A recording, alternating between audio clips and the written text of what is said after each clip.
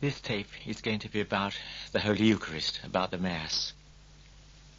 And I suppose really we ought to start with a prayer. In the name of the Father, and of the Son, and of the Holy Spirit. Amen. Eternal Father, we are here now because we want to learn more about your love for us, so that we in our turn may love you more, and so come to please you better. We ask this through Jesus Christ our Lord, who lives and reigns with you and the Holy Spirit, one God for ever and ever. Amen. Well, this is going to be about the Mass, and I wouldn't like you to think that the whole thing to me is crystal clear, and you think that I'm a man who knows everything about it and understands it all perfectly, and you're people who just don't understand it.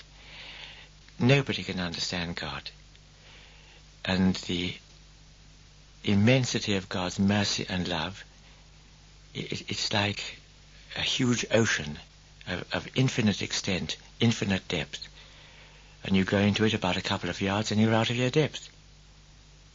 Maybe I can go in for 2.5 yards, say, and I'm out of my depth. Or a saint might go in, say, 6 yards, and then he's out of his depth. Or a Blessed Lady might go in, say, 10 yards, and then she's out of her depth. We creatures can never understand God, and we hope to spend our eternity in this ocean of God's love without ever coming to the end of it, or measuring its depth or extent. So what wonder if in this life it's full of mystery. But that doesn't mean to say we don't enjoy it. A man doesn't understand his wife properly. No man ever understands a woman completely. Doesn't mean to say he doesn't enjoy her company or take pleasure in thinking about her. Or look at the sun. You can't look at the sun when it's shining overhead, but you enjoy it, and in its light you see everything. And so it is with us and God and all that he's done for us. We can enjoy it and take pleasure in thinking about it, but to understand it completely, it's only God can understand himself completely. And this subject of the Holy Eucharist, it's a great mystery. It has many names. We call it the Holy Eucharist, the Blessed Sacrament, the Holy Sacrifice. We call it the Bread of Life. We call it the Liturgy.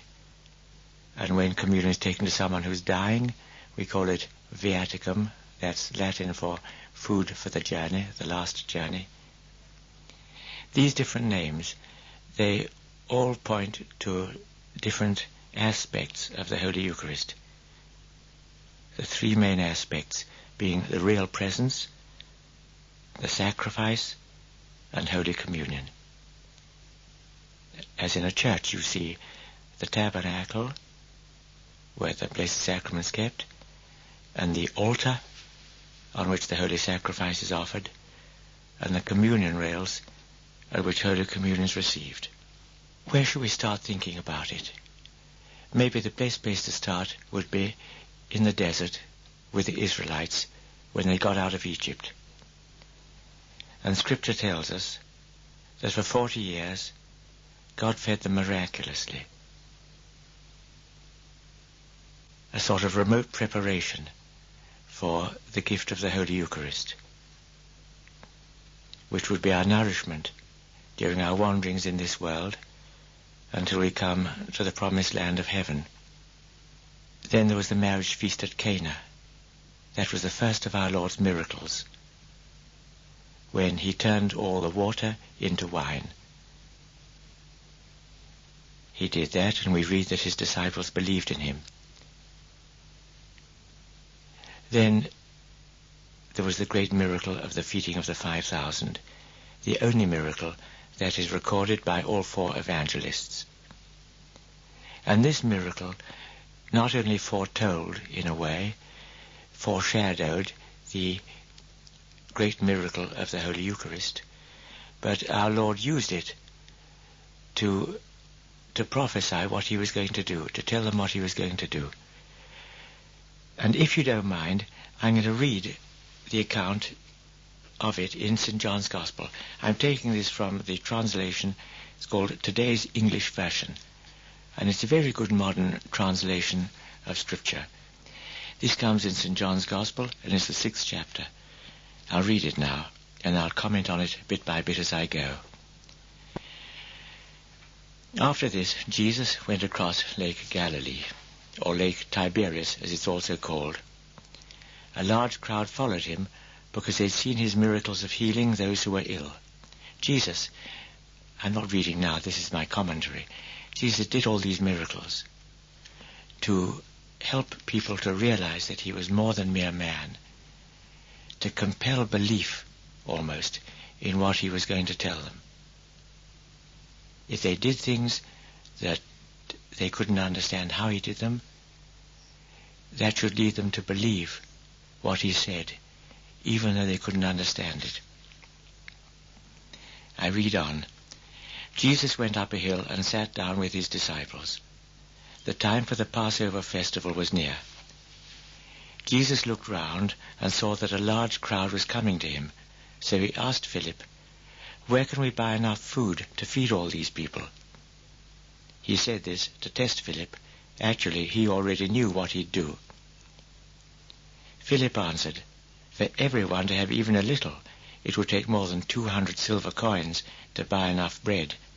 There's a footnote here saying that a silver coin was the daily wage of a rural worker.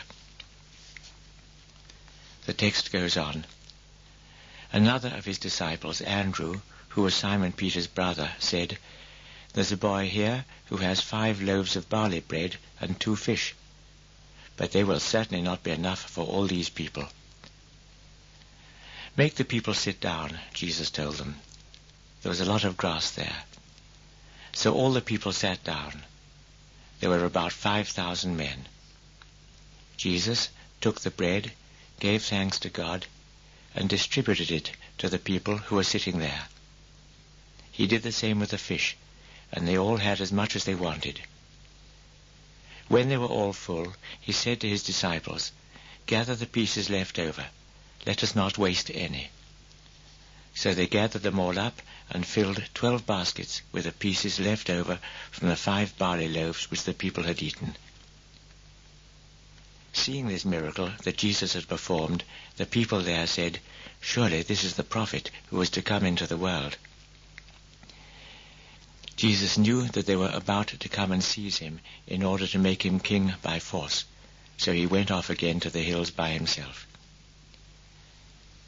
You know, of course, Jesus did come to be king of our hearts, but not a material sort of king, not a political king, not a military leader. The text goes on. When evening came, Jesus' disciples went down to the lake, got into a boat, and went back across the lake towards Capernaum.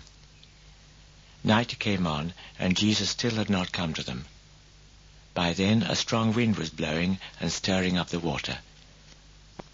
The disciples had rowed about 5 or 6 kilometers when they saw Jesus walking on the water, coming near the boat, and they were terrified. "Don't be afraid," Jesus told them. "It is I." Then they willingly took him into the boat, and immediately the boat reached the land at the place they were heading for. Now those 2 miracles, the multiplication of the loaves and the walking of the water, were a sort of immediate preparation for the discourse on the bread of life which Jesus was going to give next day. The multiplication of the loaves foreshadowed in a way the multiplication of our Lord's presence in the Holy Eucharist, so that he's there on our altars all over the world. A thing we can't understand any more than we could understand the multiplication of the loaves. And the walking on the water, that insubstantial water bearing up the weight of his body, perhaps makes it a bit less incredible, the fact that the appearances of bread and wine, they conceal the reality of our Lord's physical presence.